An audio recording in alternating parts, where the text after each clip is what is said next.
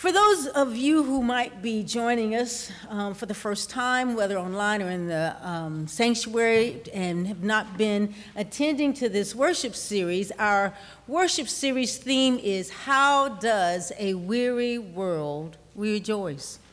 In our first message, we said that it's okay to bring all of who we are to the church, all of who we are and what we're going through to God. So how does a weary world rejoice? We rejoice by acknowledging our weariness. We don't try to fake it. God never asked us to fake it till we make it. We can tell the truth, the whole truth to our God. Then we said that we should not only acknowledge it, but we should gather in community. How can a weary world rejoice? It's through connection. Last Sunday, how can a weary world rejoice? By being amazed, by awe, amazing grace. Amen? Things should still amaze us. We should be in awe of God's goodness. And today, how does a weary world rejoice? We sing. We sing stories of hope. Let us pray. Oh, gracious and all-wise God, oh God, for this day and for the opportunity that you have given us, for the privilege to gather again in this Bethel place to worship you. We give you thanks, oh God. We thank you, oh God, for those who are watching online. And, oh God, we pray a special blessing. May your spirit get up in this technology so that those who might watch on delay or listen to the sermon on podcast, that they too might be blessed, that they might be encouraged, that they might hear something that will help the weariness in their soul, so that they too might know the thrill of hope and be able to rejoice in Jesus' precious name. So now, oh God, in this holy time set aside to worship you, help me to preach, oh God, and then help your people to hear. And then, Holy Spirit, help us to go out into the world so that your name might be praised, your Son glorified, and your kingdom on earth advance, so that those we encounter who might be weary might get a sense of hope. We pray this prayer in the precious name of Jesus, our Lord, our Savior, and our friend. Amen, amen, and amen. Well, I don't know about you, and I have said this before, I can sing myself happy. I really can. I can be feeling a little down, but all I got to do is sing a little song, amen? And I am renewed. And it's not that I think that I am the best singer in the world. I do not. Or that I always find and hold the right note. And I say this to all those, particularly those of us who sing alto. It can be hard to hold that alto line. Amen? All the melodies are swirling around us, and we are supposed to hold that center line. But I enjoy singing. When I sing the songs of my faith, the songs that were handed down and sung to me, and new songs that come to me, the singing renews my spirit. It revives my soul, and it brings me to a place of joy.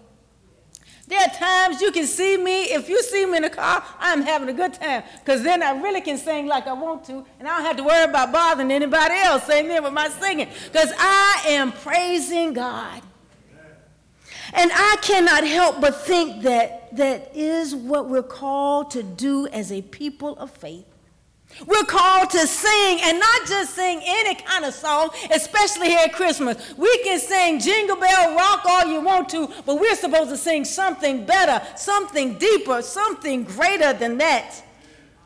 We're to sing songs of love, songs of peace, songs of justice, and songs of hope, because that is what this weary world and our weary souls need to hear. We need the season of Advent to remind us to sing Zechariah's song of praise for God's protection, provision, and promise. That's what Zechariah is singing. Go back to that text and reread it. We also need to sing Mary's song of liberation and justice. She says, "My soul magnifies the Lord. I rejoice in the God of my salvation. She's saying how God scattered the proud and brings down the powerful, how she is praising a God who lifts up the humble and fills the hungry with good things. This weary world needs to hear these songs of freedom. This weary world needs to hear these songs of redemption and hope. This world needs to hear songs about a God who in Christ will turn a world that is wrong side up, right side up. They need to hear about a God whose unwavering concern and commitment to the poor in spirit and substance never fades, never wanes, and never ends. We need to do what our souls desire and what they yearn for, which is to hear good news. Everybody is looking to hear good news. People need to know and experience real and robust hope. A hope that does not and cannot disappoint. When his voice is restored, and we have been in this one chapter of Luke for a while, when his voice is restored, Zechariah starts to sing. He sings a song of thanksgiving for God's favor and hope for the future. One commentator writes that Zechariah also speaks over the life of the one who will be the prophet of the Most High, who will prepare the way of God's Son. He speaks this over his son before he is even born. Zechariah's song and story of hope reminds us to speak life over those who will come after us when we can no longer run this Christian race. Church, what stories of hope are we singing to the generation behind us, or are we just singing some sorrow songs? Or are we just singing songs of materialism?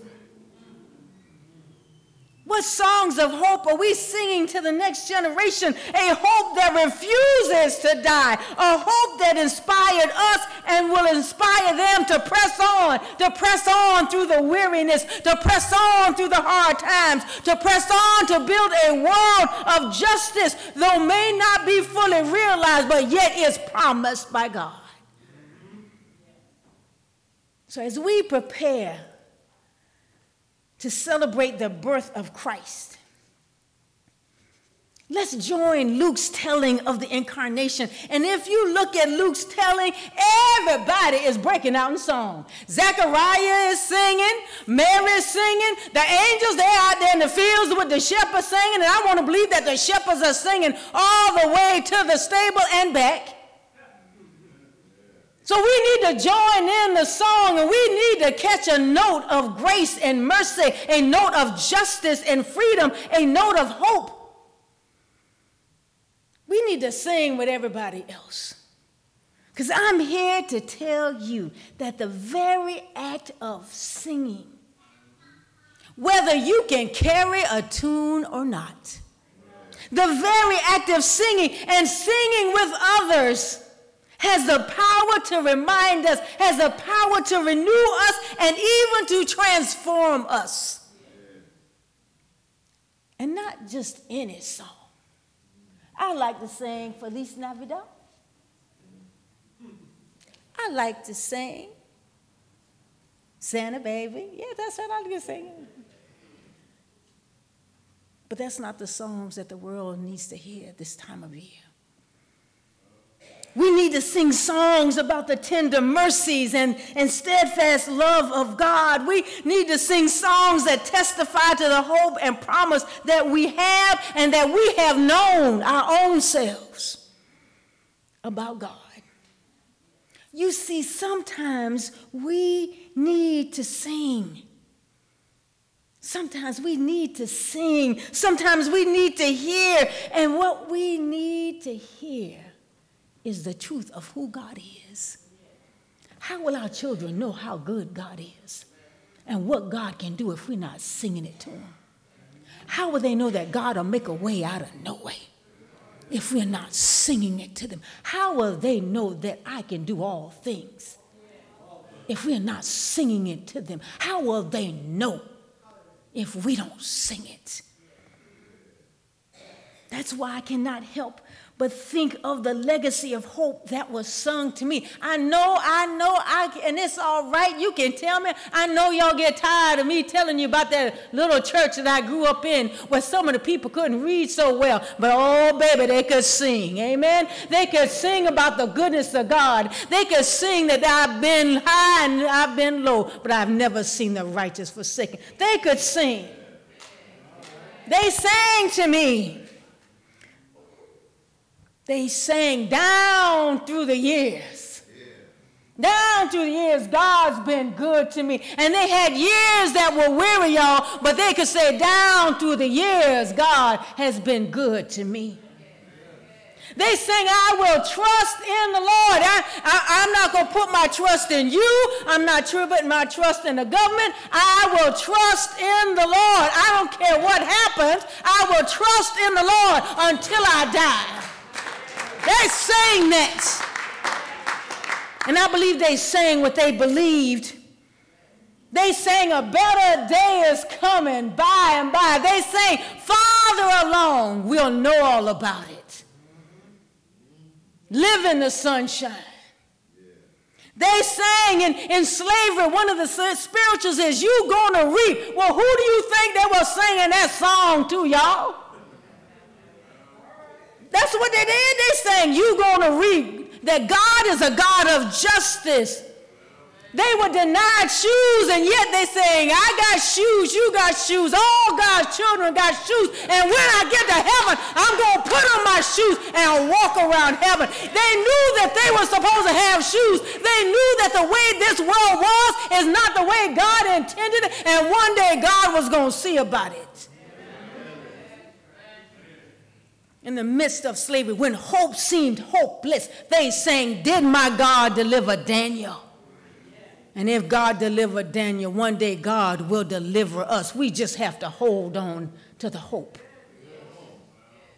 And even though they were going through, they sang, how I got over. My soul looks back and wonder.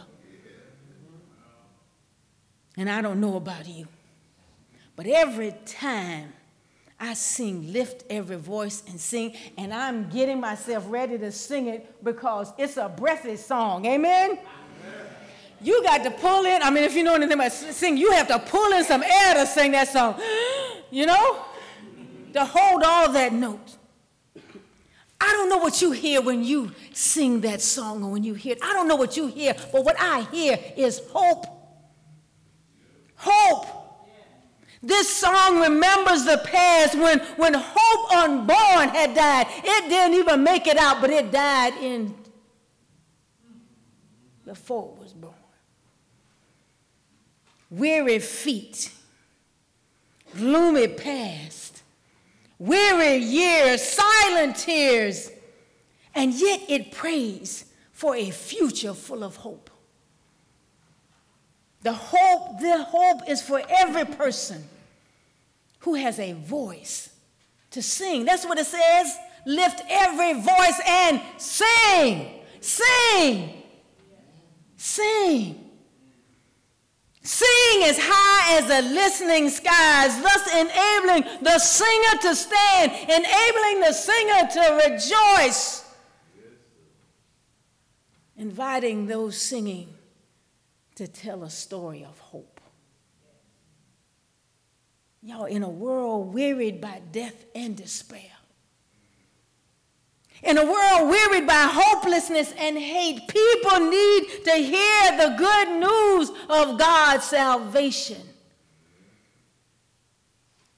Let's sing stories of hope. What does it mean when church folk always sad? Complaining. Oh, Lord. Baby saved it. Pitiful, worried, cantankerous. Where's the joy? Where's the hope? In a world that continues to experience the agony of racism, ethnocentrism, classism, sexism, ageism, able-bodyism, heterosexism, fascism, and every other kind of ism. In a world where the poor in spirit cry out for meaning and life-giving spirit, all of which, y'all, is wearying. The church needs to sing. Sing. Almost like a musical. Just break out in song. Just start singing of God's goodness. Start singing of God's mercy. Start singing of what God has done for you. Sing. The church ought to sing. We got to sing high as the listening skies. We need to sing of God's justice and mercy. We need to sing of God's goodness and the hope that God brought into the world in the birth of Jesus Christ. Hope. Hope for a weary world is a church that can sing it. Amen. Amen. And amen.